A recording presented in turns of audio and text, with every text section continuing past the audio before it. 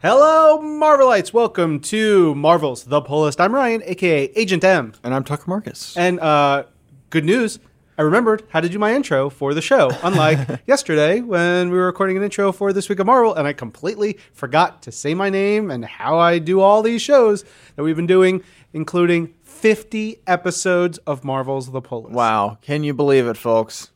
Let all jump a half century. Fare thee well. Yeah. To the first amazing. 50. I don't know what I'm saying goodbye to. But this is also the last episode of Marvel's The Pull List that we'll do together in 2018. In the first calendar year of the show. Yeah. We're going out on a high note because there are 28 comics out this week. As is now the case when we do one of these shows. Did you watch any movies this weekend? Ooh, I didn't. Wow. Huh. No, I don't think. Well, let me regale you with some tales because I was real sick. Okay. Like horribly sick for 4 days. I know I watched Rebirth of Mothra 2, which is terrific. The rebirth. Yeah, and it includes a monster creature called the Gorgo, which looks like a Furby, is small, has human eyes, and has healing pee. And right, you sent a picture of this. I shared that with you guys. Yeah. It is terrific. I highly suggest anyone check it out, especially if you're excited for the new Godzilla film. But Rebirth of Mothra, super fun. And I watched the Jim and Andy documentary. Oh, wow, yeah. Which was really cool. Yeah. And I imagine Tucker is a big fan of Andy Kaufman. Oh, yeah. Well, that's enough about that kind of stuff, but you guys should check out all the stuff that we talked about, as well as all the comics, because that's what we're going to do this episode. We're going to talk about all the new comics that are out this week, the print issues, the digital issues. We're going to tell you things that we liked about them, all the people who made them, which is really, really important. And hopefully you guys check out some of these fun books. You know what? I'm thinking, it's coming to mind just now, because this is kind of a landmark episode. I feel like maybe it would be kind of fun, and I kind of, before we get it started, I kind of want to do like a title card drop. Okay, so this is Marvel's Pull List, episode 50, Death by Comics. Yeah. Because there are so many. So many. And let's do it. Let's just dive right in. You got the first book, Tuck. All right, let's do it. We're starting with Amazing Spider-Man number 11. It's written by Nick Spencer with pencils by Ryan Ottley, inks by Cliff Rathburn, colors by Laura Martin, and letters by VC's Joe Caramagna. There has been a lot of work in recent months done on the relationship between J. Jonah Jameson and Peter Parker. And a lot of that has been done in Peter Parker's Spectacular Spider-Man, specifically in Chip Zdarsky's run. There's been some really, really fascinating exploration done there in that relationship. And so it's really cool and kind of a really fascinating new dynamic that we're exploring right from the opening pages of this issue here, as we see Jonah on the cover, is Jonah, of course, host of his radio show now. He is a champion of Spider-Man. He is shouting, Spider-Man is a hero, or my name's not J. Jonah Jameson. Of course, it's the complete opposite of what we've all kind of known to expect over the last 50-something years. But it's a really cool, kind of different take. Yeah, and it's super fun. I love also, if you read this issue, then imagine in your head the voice of Darren DePaul, who voices J. Jonah Jameson in Marvel Spider-Man for PlayStation 4. It makes it even better. And if you haven't played the game, that's okay. Just like YouTube, Jonah podcast, Spider-Man PS4, or whatever it is, and you'll get the impact of how he sounds. Completely. So good. We get a great throwdown with the hippo in here. I want to shout out specifically in this kind of Christmassy themed issue, the colors by Laura Martin, because they are absolutely gorgeous. I'm thinking specifically maybe in the latter half, there's kind of a nighttime scene between Jonah and Spidey as they're going to this Wilson Fisk kind of gala that plays on Jonah's worst traits in every way. He kind of loves being involved. He loves being close to those in the spotlight. But the colors in this are just gorgeous. There's a glow to everything. There's an incredible art team on this book. Great to see those moments where it really just shouts at you and is kind of really takes the foreground here like it does with Laura.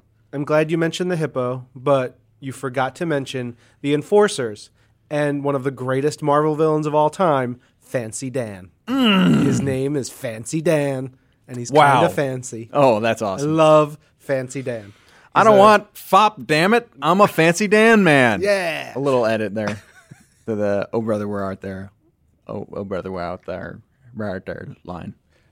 This is devolving. All right. Next book is Asgardians of the Galaxy number 4. And I think this is my favorite issue of the series so far. It's written by Cullen Bunn. It's got art by Matteo Loli, a couple of other pages for flashbacks by Natasha Bustos and Luca Maresca, colors by Federico Blee, letters by VC's Corey Petit. You know, we've got Loki being all mischiefy. We've got Angela being a total badass and kind of more than just like she's going to cut through things and be berserker, awesome rage goddess. She's also strategic and sneaky and clever and really fun, which I really like seeing in this issue. We get some really cool art beats, especially all the Throg moments. Really funny stuff with Gladiator trying to lift Throg's tiny, tiny hammer and getting really frustrated, which I could have a whole issue of just those gags. And you have cool stuff with characters powering up, and definitely there's a big, big last page. I hope you don't get spoiled on it, but it's a lot of fun. It's really cool. And so just really gnarly stuff. It's a really fun issue. Next issue is Avengers number 11, which is by Jason Aaron, Ed McGuinness, and Corey Smith, with inks and finishes by Mark Morales, Scott Hanna, and Carl Kazel.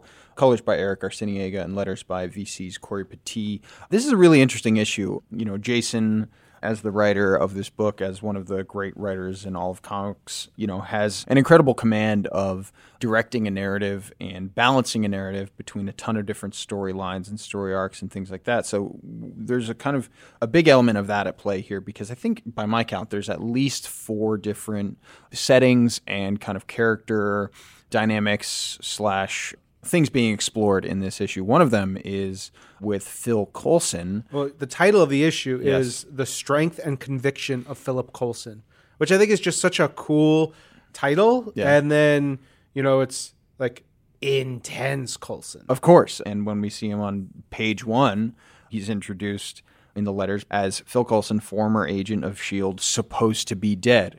But he's interrogating someone throughout the issue, and we don't know who. It's kind of a mystery. We see it from the person being interrogated. We see it from their perspective, and it's really fascinating. It's super well done, and I think, you know, adds true crime detective element to Phil Coulson, which is really cool. He's not just wrangling superheroes as this kind of suit that runs around for S.H.I.E.L.D. You know, he's really doing the work here. It's really, really interesting to see Jason's take on it. And we also have the action going on at Avengers Mountain in the North Pole, which includes something with Captain Marvel, and we also get a date in the Savage Land. I like the Captain Marvel Ghost Rider bonding over like fixing a car type stuff. I just thought that was a cool, neat twist, because Carol's a gearhead. She loves, you know, like machines and planes and cars and stuff like that. It's really cool to see those little things that, you know, between characters that you might not, you know, at first glance think have a lot in common. But of course, you know, a creative team as good as this is going to find those moments. And so we have a date as well between Thor and Jen Walters. But, you know, it's not going quite well. We're seeing T'Challa in his role as leader of the Avengers trying to kind of negotiate with the Winter Guard and a few other folks. So we have all of that going on. All of it is gripping. All of it is super fascinating. And also, the issue has a drunk bear man eating fruit, and that's pretty much all you need to get you through the door. True. And the rest is just icing.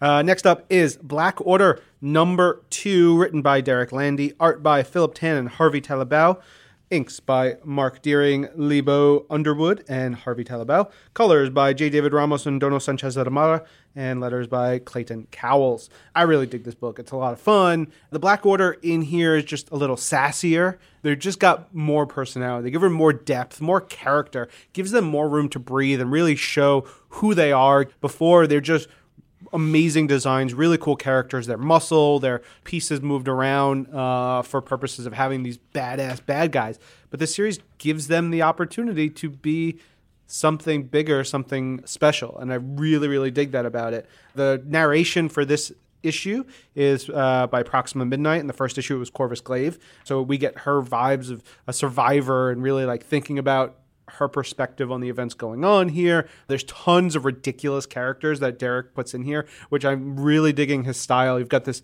evil king that the Order is trying to kill, who's kind of a goofball, but also very dangerous. He's a lot of fun. The host of superpowered rebels that the Order meet is tremendous. There's a character named Punch Fist in this issue. I now want a Punch Fist movie. Yeah. It was great. Like, one of the Order's like, your name is Punch Fist? And she's like, yeah, I punch things with my fist. Yeah, okay, I'm in. What would your version of that name be? Mine would be like, so what is it? It's verb noun, sure. Common thing that you do often. Avoids gluten. That's me. Laugh mouth.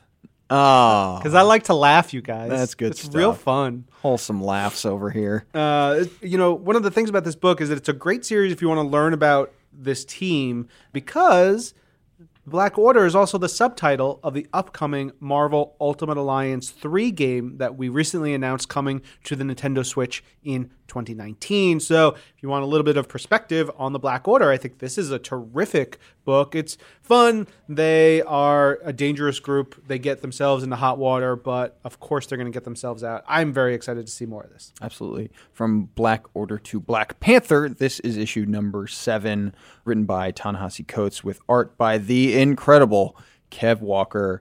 Jumping on board for this issue. Colors by Stéphane Pétreau and letters by VC's Joe Sabino. This is book 2, The Gathering of My Name. We kicked off a new story arc last time around with issue number 6, which was so good. One of my favorite issues of the new run. This issue is fascinating because it really, to me, felt like an episode of Star Trek, with these kind of intergalactic Empire of Wakandan characters. A lot of intrigue, a lot of kind of chess maneuvering going on, while at the same time finding moments for really great character interaction, which of course can lead you in one direction and then completely flip everything on its head the next moment. There are some great kind of old school classic 9-panel pages set up, which allow Kev Walker to just do his thing, which is just so rich. I mean, it's really incredible. I love his lines. I love the kind of boldness of the faces of his characters. His richness to all the faces, the facial reactions, the acting, just the depth of his line work for a face is incredible. Absolutely. And it just works so perfectly. There's some really great stuff that happens here. And there's if you're reading this book, or maybe if you're checking out Sherry as well, and where's Manifold? There's a big bit of business about that here, which is very good to see. Yeah. All right. Up next is Champions, number 27, written by Jim Zub, art by Max Dunbar, colors by Nolan Woodard, and letters by Clayton Cowles. This is the final issue of this run, but I got to say, dear Jim Zub, why you do things to cute robot dog? I do not like it. It makes me very upset. Otherwise, it's a big, sweet issue, wrapping up the story in Weird World, getting the team back together, getting them sort of whole, both physically and in a lot of cases mentally. Some good stuff for Sam Alexander, Nova, which is really important. But the real drama comes when they get home. And the last couple pages set up a lot of what I would imagine we'll see coming in the new number 1 Champion series that's on the way. There's interesting developments. There's, again, drama, which you got to have in a book with teenagers. Up next is our Marvel Digital Originals book for the week, which is Daughters of the Dragon, number 2. This is the second issue of it, written by Jed McKay, art by Joey Vasquez, Craig Young, Rain Barreto, and Jordan Gibson, letters by Ferran Delgado. And this is just the most fun book. Jed writes such great banter between Colleen and Misty, and guest star Nick Fury in this issue. And Fury, he's there, and the Daughters of the Dragon, they're like, Fury, such a pain in the tuchus. You have the teenagers from the first issue, the first parts, which are really fun. There's this running gag about Colleen and Misty just wanting to get married and raise these kids, which would be, I would read that all day long, forever and ever. It'd be really great. Highly, highly, highly suggest you check out Daughters of the Dragon. Next book this week is my first pick of the week. It is Doctor Strange, The Best Defense, number 1.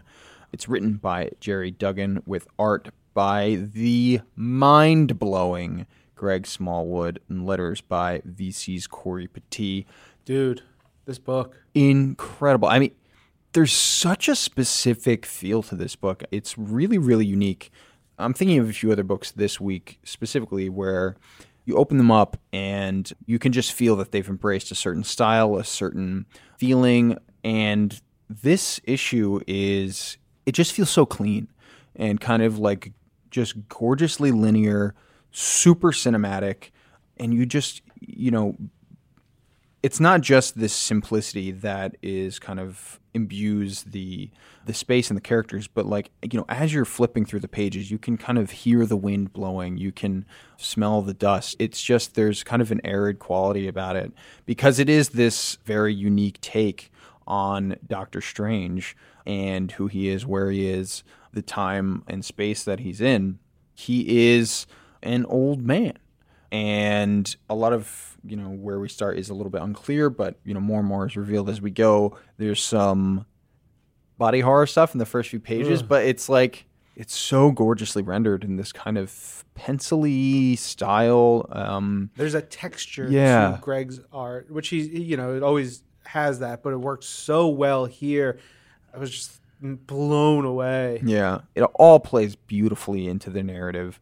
Essentially, we have a little piece. I'm quoting the book here. It says, "I'm Dr. Stephen Strange, the once and future Sorcerer Supreme, last defender of planet Earth." Well, almost the last. That's kind of where we start the story. There is some awesome monster kind of action. I almost hesitate to call them directly monsters because it's not quite what you think of when you think of big skin crawly, slimy monsters. Yeah. It's not that. It's super inventive and super cool. It reminded me of Annihilation in the way that it kind of defies imagination in a way, and it's super creepy. But Annihilation moved through the dark dimension. Yeah, absolutely.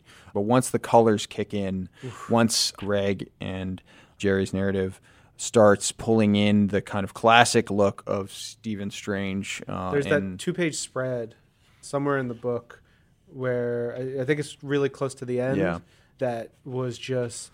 it's astral planey. Yeah, Ditko, just this huge love letter. Just to incredible. Ditko. Yeah, so, and that's really what the thrust of this book, as you move through it, done in reverence and dedication to everything Steve Ditko. And, it is just a gorgeous issue for that reason and a gorgeous issue as a piece of the Best Defense puzzle. Yeah, can't speak highly enough about it. And how it threads into the other books. Yeah. It's really, really neat. If you're not reading The Best Defense, I highly suggest you pick it up. This is the 3rd, and then we'll talk about the 4th part. And they're not you don't have to read them in really any order. Yeah. They sort of can be read in any way. Mm-hmm. I'm sure The Best Defense, the final part that comes next week, will sort of button it all up. But yeah, it's really, really neat. Also really neat is the Fantastic Four Wedding Special, number 1. We've got 3 stories in this one. The first one is called Invisible Girls Gone Wild, written by Gail Simone, art by Lauren Braga, colors by Jesus Arbrutav, and letters by Joe Caramagna. All hail Gail Simone. She has created in this issue a male strip club called World War Hunk. It is my favorite thing, but actually... she then has some really great moments within that club and in this story, some wonderful lines about making it rain that just slew me. It was so good, a huge delight. The second story is called Father Figure, written by Dan Slott, pencils by Mark Buckingham. And it's a really cool story about Ben going to ask for permission to marry Alicia. He goes to the puppet master because that's what you do. And I have very vivid memory of when I went, or of how I asked Elizabeth, my wife, how I asked her parents for permission to marry Elizabeth. It just felt like the right thing to do. I remember we were in the last Marvel office, the old building, and I called one day during lunch hour or whatever, and I went into the stairwell, and I was real nervous, even though they loved me, I loved them. I knew it was going to be okay, but I was still calling her dad, who was just this big, dude who I hug all the time when I see him. But he was super appreciative, and it's an important thing to do if you get to that step. Yeah, it was interesting, and this story really touched me. Really I don't know why, but I'm imagining you as if you're 14 doing this. I don't know. You're scrawny. You have Your voice is like changing, like in the middle of your. Hello, Mr. Keenan. I would like to marry your daughter.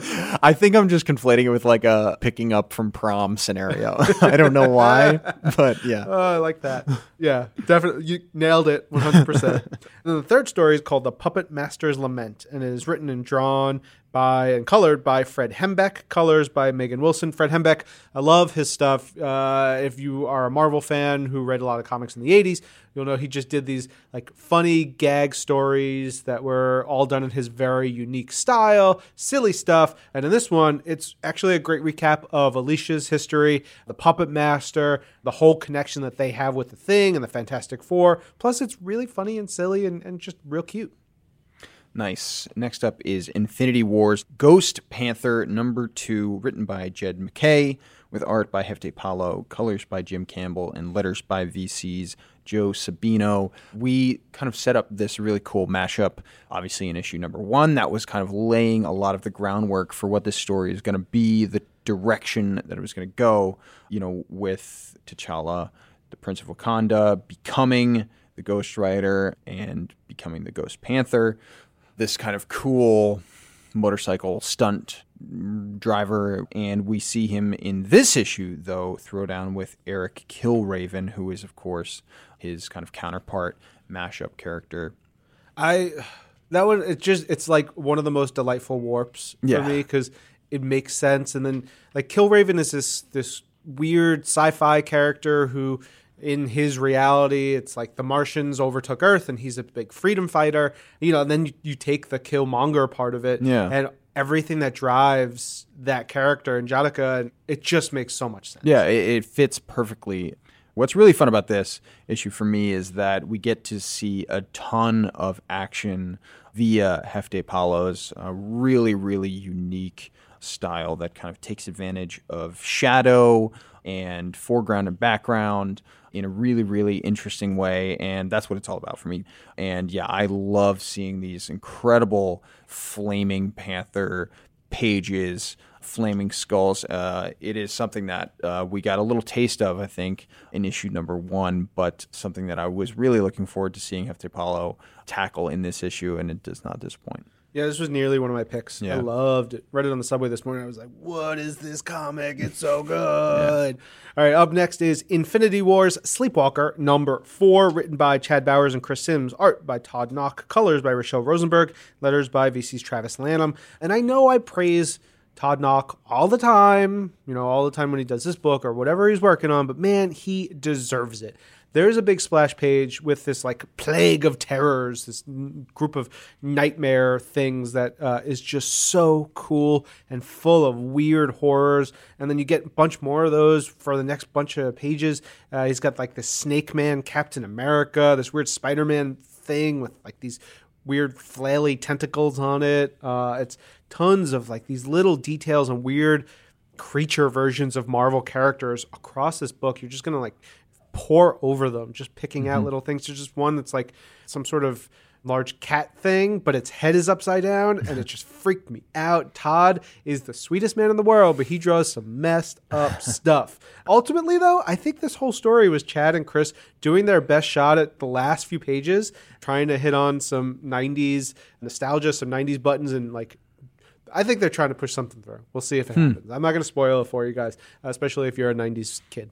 Moving from one artist and book that has taken advantage of like incredible details on every last centimeter of every page to another book that features an artist that we have seen do that exact thing many times very gorgeously. I'm speaking about Javier Garrón, and I'm talking about Miles Morales, Spider-Man #1. And it's my first pick of the week. Oh, yeah. It is written by Saladin Ahmed with art, like I said, by Javier Garrón, colors by David Curiel, and letters by VC's Cory Petit. Yeah, I talked about this a little bit. If you subscribe to This Week in Marvel, you'll hear an interview with Saladin this week, and I talked a little bit about it, but I want to say here that if you've never read a Miles Morales book and you want to start brand new, you want to dive into the character, this is the perfect book for it. And if you're a diehard Miles fan and you're worried about, it's a new book, it's a new creative team, I'm fidgety, Don't worry at all. It's everything we need, we want to get settled and started and moving forward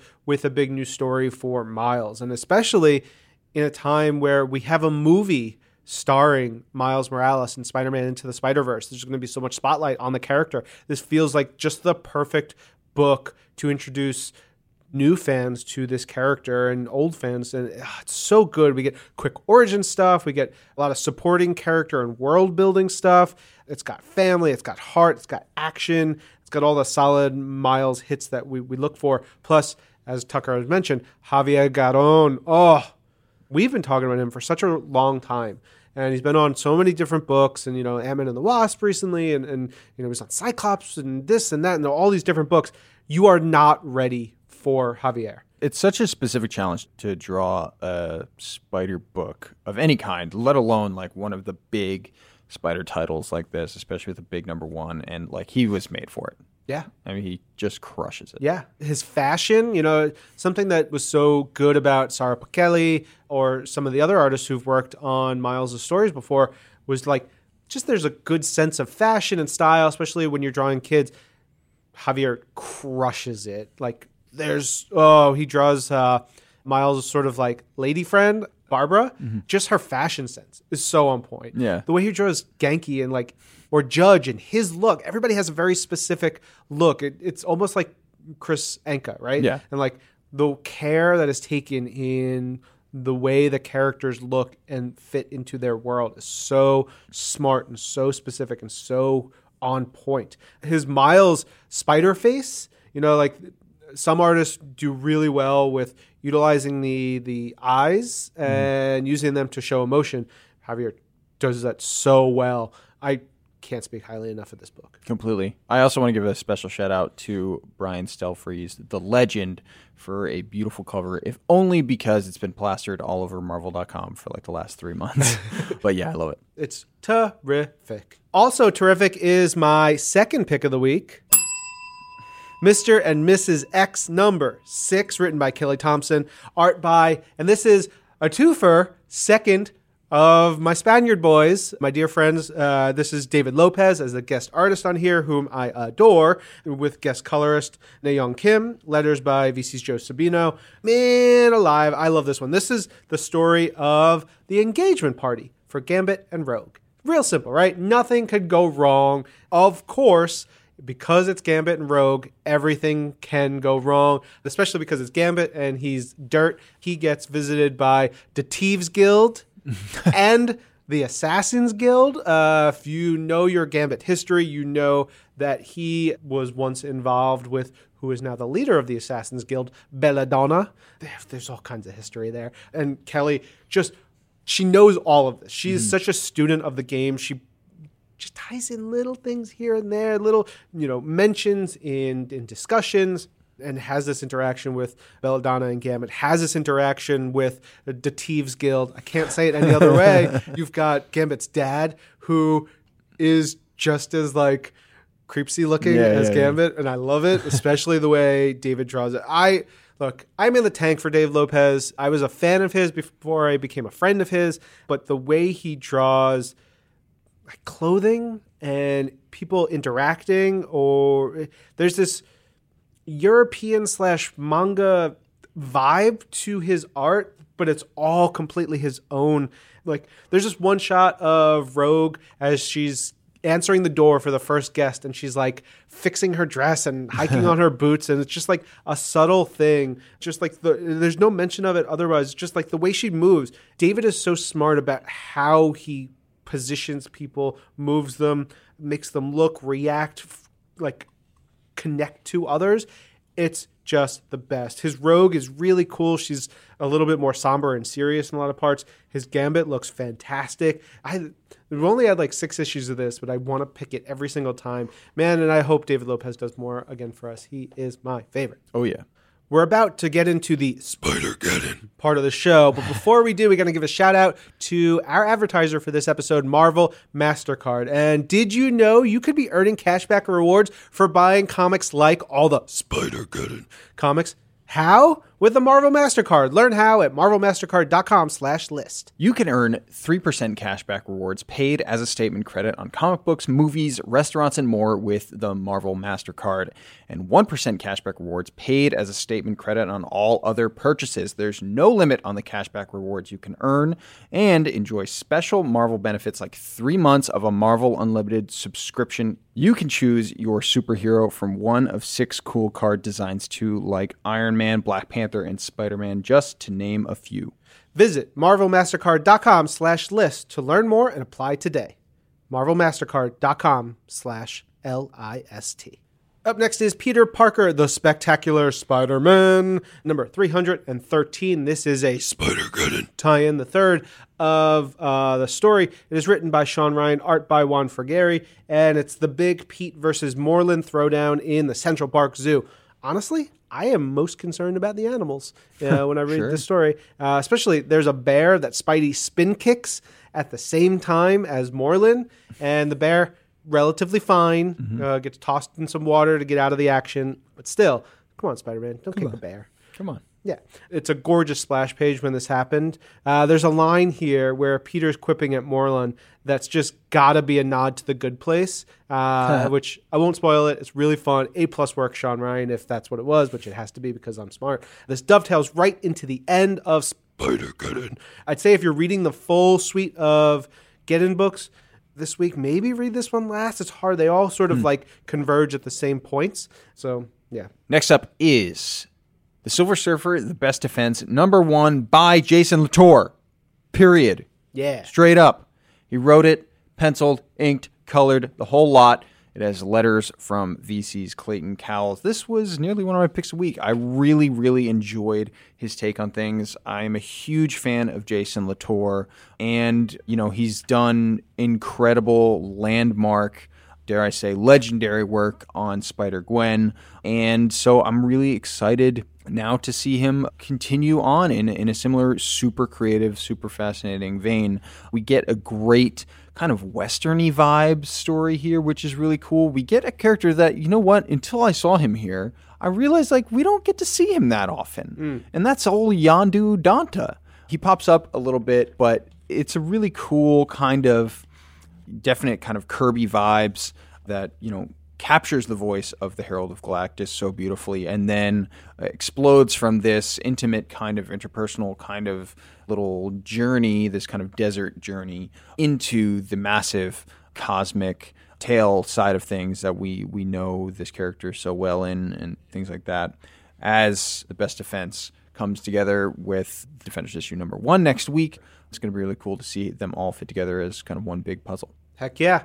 All right, up next, we've got 3 back-to-back-to-back Spider-Geddon stories. First up is Spider Force number 3, written by Priest, art by Marcelo Ferreira, Ibram Roberson, inks by Roberto Poggi, Ibram Roberson, and Craig Young, colors by Guru Effects, and letters by Joe Sabino. And it's just these ding-dang suicide missions, man. The Inheritors, that you get them stabbed with crystals, they still survive. You got radiation poisoning, they still survive. You got messed up versions of Spidey villains. And it just looks real bad for the Force here. This one dives, again, right into the end of the big Geddon story, so we'll see how it all hashes out for these characters next week. I'm so happy that I only have to say this once. I next have Spider-Girls number 3. This is another Spider-Geddon tie-in, written by Jody Hauser with pencils and inks by Andres Ginolé, colors by Chris Peter and Jim Campbell, and letters by VC's Joe Caramagna. This issue, for me, was the greatest example yet of a kind of relationship analysis,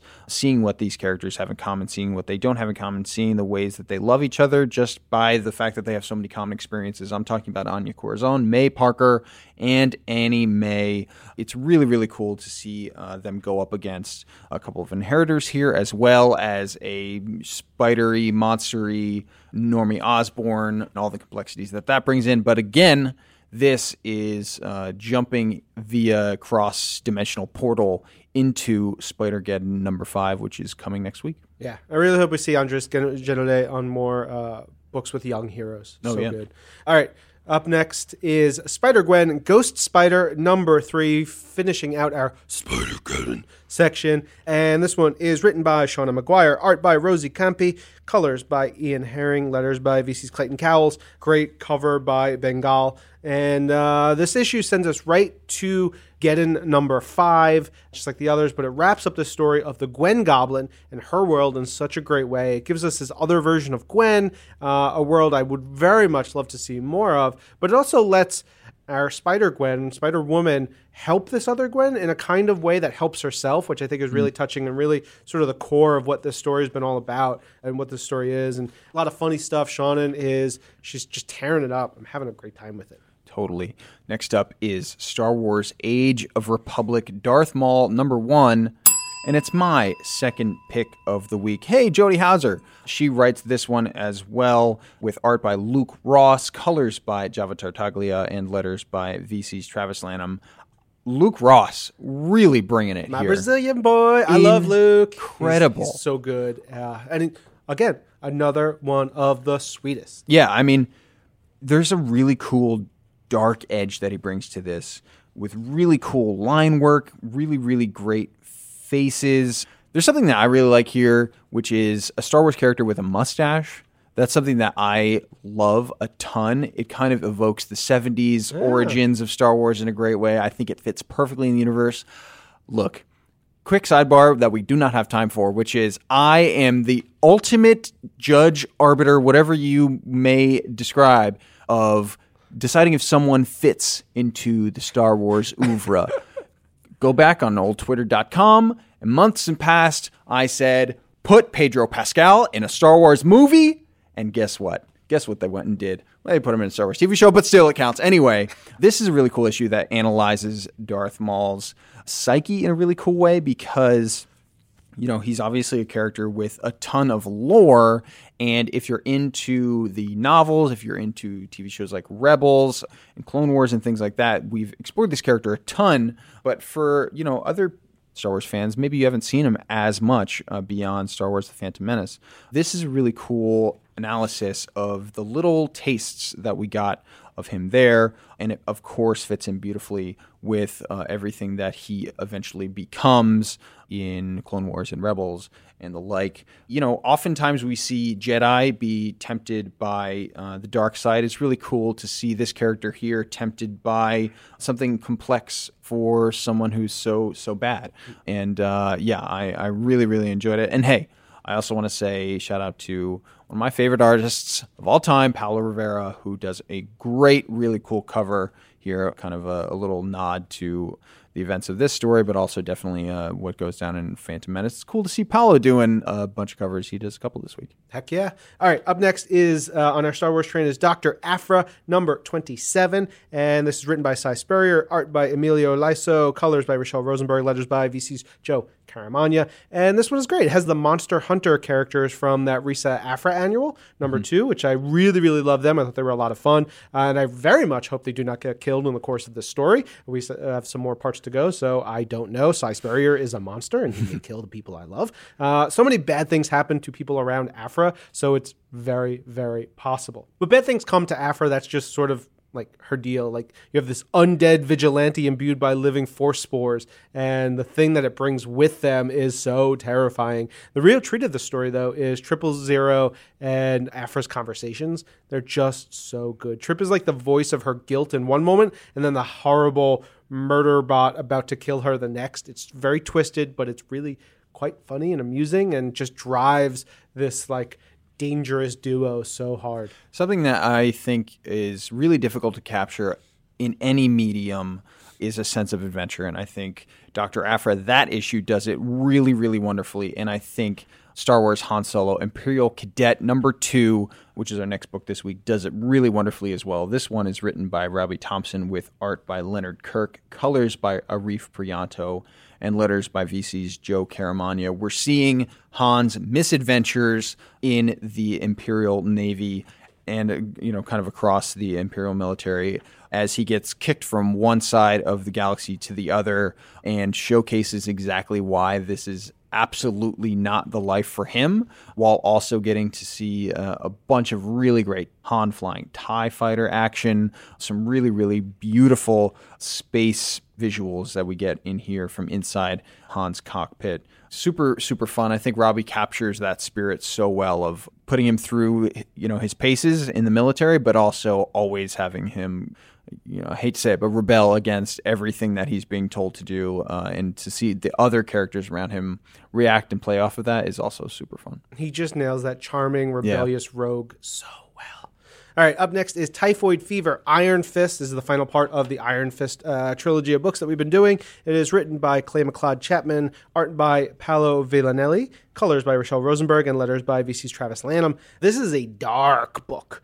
Typhoid goes like murdery in a church and then makes people make out with each other in the street. And then the making out goes to tearing each other apart, like people biting each other's lips off and then throwing each other off buildings. It is gross and intense. Typhoid's powers get bigger and bigger, and it's really quite intense. It's an interesting way to explore her and just her capabilities. It's interesting, too, because it's a story that doesn't end because the heroes win either. It's a very grim story, but an interesting, powerful one. Next up is Unbeatable Squirrel Girl, number 39. It's written by Ryan North with art by Derek Charm, colors by... Oh, sorry. I couldn't help myself. I love this book so much. Yeah. Colors by Rico Renzi and letters by Travis Lanham. Something that you spoke about Typhoid Fever in the same way. I feel like there's some interesting complexities going on in that book and some interesting complexities in a similar vein going on in this book, albeit in a completely... other side of the world tonally, because we have a Skrull story going on here as Doreen and her crew try and take down an imposter, Tony Stark. But it's really fun to see how Ryan North kind of undulates the narrative here, because you're kind of in this fight mode and you're rooting for the team and it's so much fun and there's so many great asides going on, and then you kind of stop and you have some sympathy for some characters that you might not think you do, and then you don't again, and then you do again, and then you don't again. It's really, really great to see, and of course, one of the dream teams, creative teams in this series, and great to see Rico Renzi on Unbeatable Squirrel Girl as well. Heck yeah.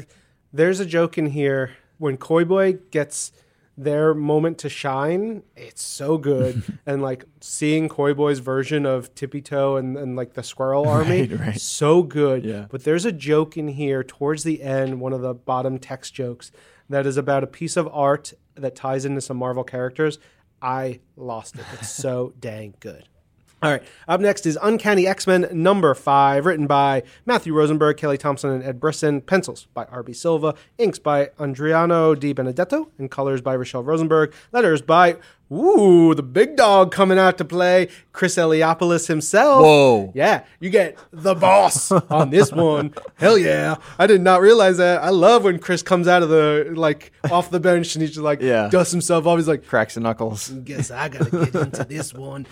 This is Chaos Calamity. X-Man does some wild stuff in this issue. His horsemen are caught up in a massive upheaval and battle with the X-Men. There's a killer moment right at the end, which really hinges on the relationship between Psylocke and Angel. And that's really cool. That's for me, that's the core of this issue.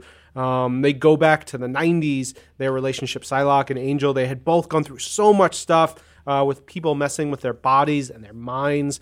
They found something in each other. It was a really interesting romance. It's been on and off again so much over the years. And recently, Angel going all twisted and messed up and archangel-y, it's just sort of been very difficult. There's a sweet moment that just turns intense. There's this beautiful, wonderful splash page by R.B. Silva, and I was just like, oh, dang, so good. Totally. Next up is The Unstoppable Wasp. Number 3 is written by Jeremy Whitley with art by Gudahiro, letters by VC's Joe Caramagna. The first couple of issues were setting the stage. We were reintroduced to the Agents of Girl, to Nadia, to Janet, exploring their relationships, their vibes, so much great stuff going on there, but it really kicks off here. The action really starts from, page 2 or 3, because the entire squad is under attack by AIM, and all their kind of wonderful yellow jumpsuity goodness. Beekeepers. The beekeepers are here.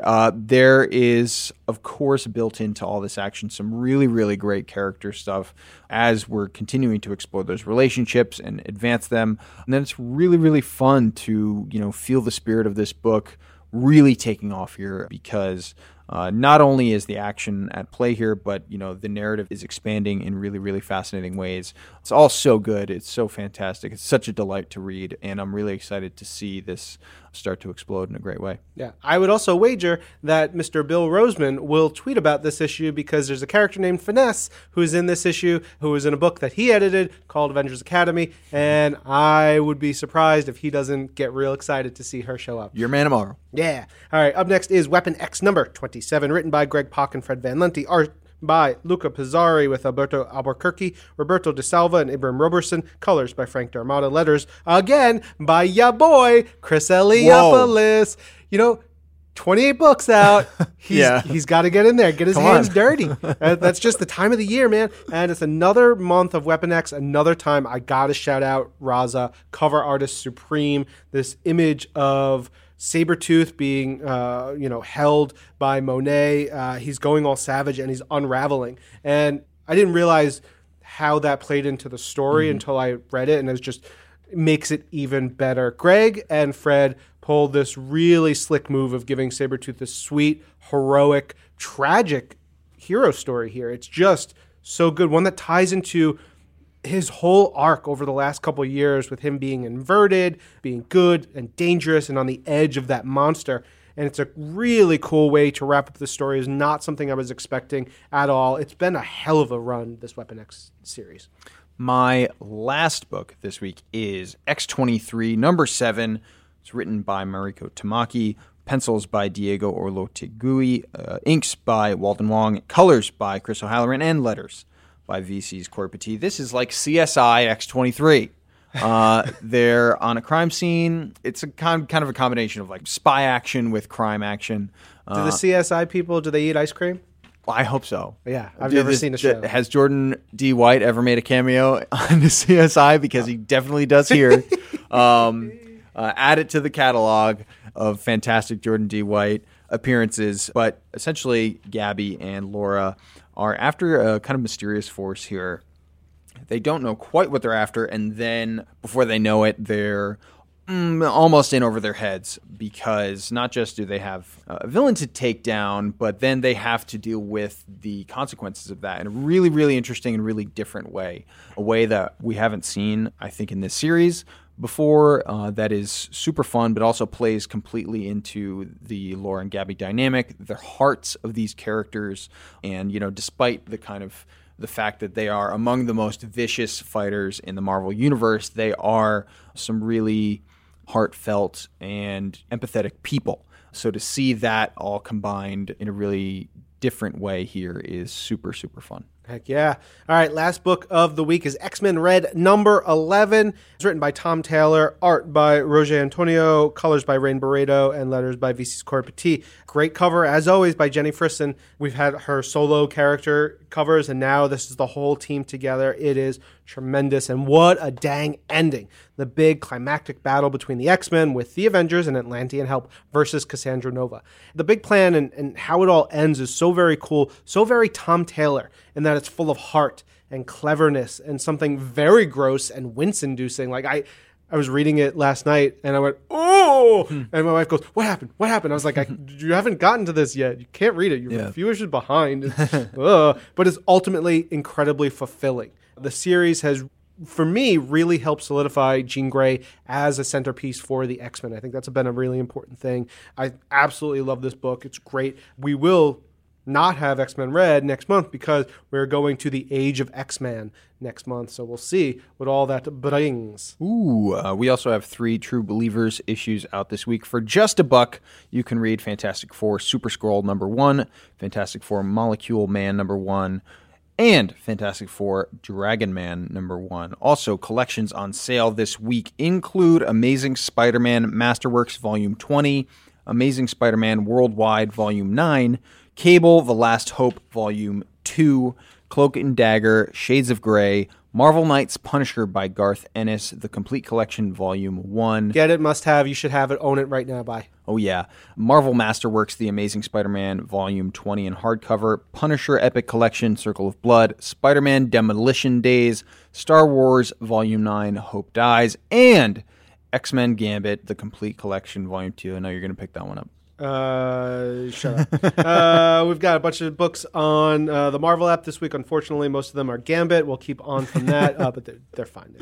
There's some cool digital collections, including Thor Visionaries, Volume 5, Walter Simonson stuff. So I always talk about Walter Simonson's run on Thor and how important it is and so impactful. I just had Phil Lord and Chris Miller walking around the office with me yesterday, the producers, writers of Spider-Man Into the Spider-Verse. Phil Lord very specifically talked about Walter Simonson and his work as being very influential on him. So don't just take it from me. We got to finish up this episode, talk about the new comics on Marvel Unlimited. Big alert here. Immortal Hulk #1 is now on Marvel Unlimited. If you have not read this book, you have no reason anymore, unless you for some reason don't have Marvel Unlimited, and this is your reason to get Marvel Unlimited. Read this book. There's also a Dazzler book on here, which is great. Ant-Man and the Wasp #1 is on here, but maybe most importantly, we've got a bunch of Spider-Ham added to Marvel Unlimited. Marvel Tales, which has always delighted me because it's spelled Tails. We have a Marvel Tales, Tales book, but this is Marvel Tales, starring Peter Porker, the Spectacular Spider-Ham. That's on here. And then 5 issues of Peter Porker, the Spectacular Spider-Ham. Those were from 83 and 85. It's so much fun, especially you're going to go see Spider-Man Into the Spider-Verse this week, and you're going to be like, I need more Spider-Ham. Mm-hmm. You got it. It's on Marvel Unlimited. There's more Spider-Man, more X-Men, more everything you like in here. What a great week for Marvel Unlimited. 28 new comics out, plus all this great stuff on MU. You guys are going to be reading all through the holidays. 50 episodes of Bullets, 28 comics, 2 hosts that are tired, and 1 conference room we're running out of time in. I was going to say 1 laughing producer. Yes, that wraps it up. Tucker, anything you want to say to the fans before you depart for the rest of the year? If there are any London or Edinburgh listeners. You're going to Edinburgh? Yes. It's one of my favorite cities. I love it so much. Awesome. It's going to be my first time. Just keep an eye out. Make sure I don't get hit by a car or something. Go touch the dog. Oh, there's this place. It's called Moms or Mums, which I had a great haggis at. It was terrific. Okay. It's just a little side street place. Yeah. Nice. I'm excited for you. Yeah, thanks. This is great. Have a good trip, Tucker. Oh, thanks so much. And, have fun with those 2 awesome episodes that are coming up. That's going to be great. It's going to be wonderful. I'm Ryan. And I'm Tucker. This is Marvel. Your universe.